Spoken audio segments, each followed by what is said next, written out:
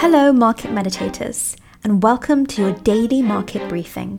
Short, snappy, no BS, 10-minute daily updates about the crypto markets. Delivered to you by me, Kin.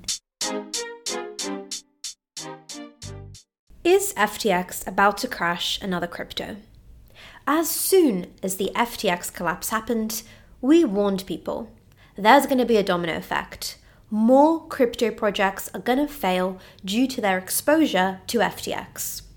Well, it looks like one particular project is getting very close to failing. In today's market update, we're going to do three things.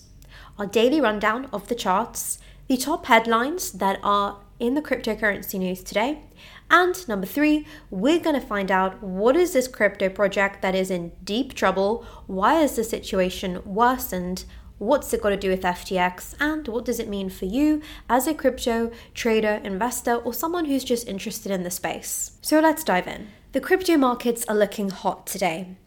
BTC trading above the 18K level and Ethereum creeping closer and closer to that $1,400 level. So what gives?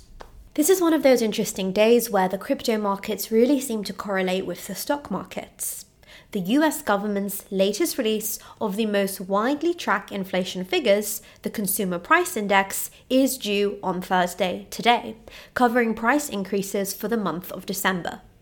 The question is whether the report will show a significant enough decline in inflation to warrant a slowdown in monetary tightening by the Federal Reserve. Okay, that was a jargon overload. Let's break it down. Basically, investors are hopeful today. They think that the December data is going to show that inflation is going down, and that means the Federal Reserve can stop its current aggressive policy, which is hurting a lot of areas of the economy, including stocks and crypto. And really, the significance of this data is the extent to which it is going to influence the next FOMC meeting, which is coming up in 20 days. On the 1st of February, we're going to get a taste for the kind of policy the Fed is thinking about for the start of 2023. And so far, so good. It looks as though the Fed is going to do a 25 basis point hike priced in at 76%, or a 50 basis point hike priced in at 24%. Here in the crypto markets, we want to see interest rates lower, so that 25 basis point scenario, the one that's more likely, is better for us. This is why the markets are green today. But enough of the charts. Let's go into the top headlines in the news so we are then prepared to talk about that crypto company that FTX looks like it may crash. And at the very end, for those who stick around, I do have a treat. Probably doesn't feel like so long ago to some listeners that FTX got the naming rights for Miami Heat Arena. Well, the bankruptcy judge has just terminated those naming rights. This comes as the pressure continues to mount on SBF. You'll remember that SBF recently pled not guilty to a whole bunch of charges like fraud, etc. What this means is that he's going to go to trial to debate openly whether or not he is guilty. Now, that trial date is set for October, and you can bet it's going to be expensive for SBF. Unemployed and under house arrest, Sam Bankman-Fried faces enormous legal bills. The disgraced FTX founder, whose approximately $450 million in Robinhood shares were seized by the government, is likely to lean on friends and family to fund his defense. In more positive news, El Salvador is one step closer to Bitcoin bonds after a law passage. El Salvador's Legislative Assembly approved a law on the issuance of digital assets, paving the way for Bitcoin bonds championed by President Nayib Bukele. The Bitcoin bonds have been in the works since at least early 2022. And our final good headline, until we go into that crypto project that FTX is really putting pressure on, looks at the type of huge partnership that we usually see in a bull market, but here it is in a bear market. Amazon Web Services has just announced a partnership with Ava Labs. The cloud computing platform, Amazon Web Services, will work with Ava Labs to bring under wider adoption of blockchain technology to different individuals and institutions. Avalanche is the first blockchain to have formed a partnership with AWS. What this means is that AWS will support Avalanche's infrastructure and decentralized applications.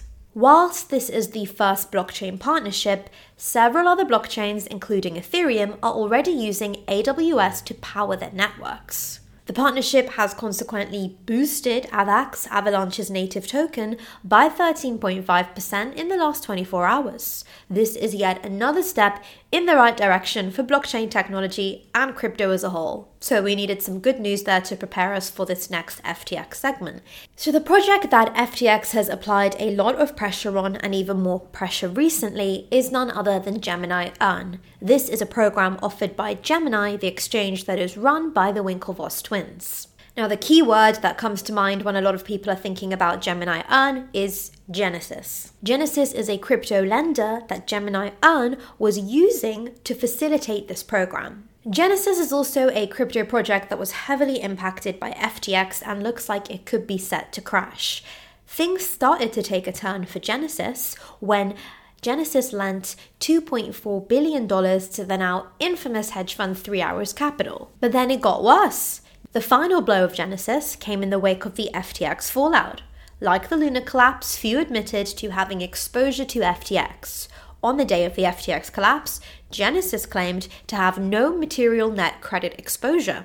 However, 2 days later, Genesis backtracked and announced they had $175 million locked in their FTX trading account. In the aftermath of this situation, Genesis was left with no choice but to suspend withdrawals, which meant that Gemini Earn participants also couldn't access their funds anymore. Genesis is part of DCG, or Digital Currency Group, which is a very big cryptocurrency empire that owns a whole bunch of very big names in crypto, such as CoinDesk, Grayscale, Genesis. Now, the founders and CEOs of Gemini, the Winklevoss twins, have been very vocal in trying to get the CEO of DCG, Barry Silbert, to do something about what is going on with Genesis. In fact, on January the 2nd, Cameron Winklevoss tweeted an open letter to the CEO of DCG demanding answers for Gemini Earn customers. He describes the hardship that the customers have been having to face, the extent to which DCG and Genesis have not been responsive in trying to find a solution. He also suggests that DCG owes Genesis $1.675 billion, which, if paid, should allow Genesis to fulfill its obligations to Gemini Earn customers. And he suggests that a resolution had to be found by January the 8th or something would happen. So far, it's not really clear what his big plan for January the 8th is, but he has recently had more to say about this matter. Worth mentioning that Barry Silbert did respond to this open letter, saying that DCG did not borrow $1.675 billion from Genesis, that they've never missed an interest payment to Genesis, and that they actually had been responsive to Gemini in finding a solution. So a couple days passed, no one was quite sure what was going on with Gemini, with Genesis, with DCG, and then Cameron fired back again on January the 10th with another open letter to Barry Silbert, albeit this one is much bigger, longer. In this letter, he provides a summary of what has happened as Cameron sees it. He talks about the public lies that DCG and Genesis made. Then he talks about the private lies that were made. The accusations then get a lot more serious, talking about accounting fraud, and even more accounting fraud, and then he talks about the path forward. He says, for all the reasons mentioned above, there is no path forward as long as Barry Silbert remains CEO of DCG. He has proven himself unfit to run DCG and unwilling and unable to find a resolution with creditors that is both fair and reasonable. As a result, Gemini, acting on behalf of 340,000 Earn users, requested the board remove Barry Silbert as CEO, effective immediately, and install a new CEO who will right the wrongs that occurred under Barry's watch. Genesis lenders, including Earn users, have been seriously harmed and deserve a resolution for the recovery of their assets. I am confident that with new management of DCG, we can all come together to achieve a positive, out-of-court solution that will provide a win-win outcome for all, including DCG shareholders. Sincerely, Cameron Winklevoss. The response from DCG and Barry Silbert this time was a lot more aggressive. This is another desperate and unconstructive publicity stunt from Cameron to deflect blame from himself and Gemini, who was solely responsible for operating Gemini Earn and marketing the program to its customers. So these headlines have surfaced all over cryptocurrency news and traditional news. Gemini's Winklevoss calls for removal of DCG chief Barry Silbert from Reuters. And a Bloomberg article, Gemini's Winklevoss demands removal of DCG CEO Barry Silbert. Winklevoss wants return of $900 million to Gemini Earn users. Silbert's Genesis Uni stopped reimbursements in November. So what does all of this mean for you as a crypto investor, trader, or someone interested in the markets? Well, it's helpful to know who is saying what, and it's also helpful to have a bit of a different opinion on the matter sometimes as well. Gemini claims that Genesis is responsible for what has happened to Gemini Earn. Genesis and DCG claim that Gemini Earn is responsible.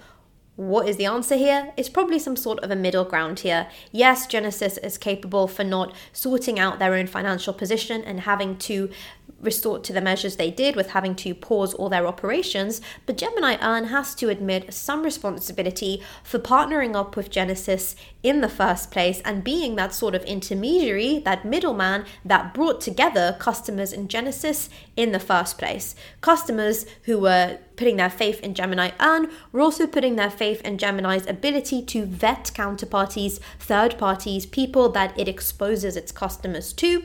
So that is one aspect. They have some responsibility there.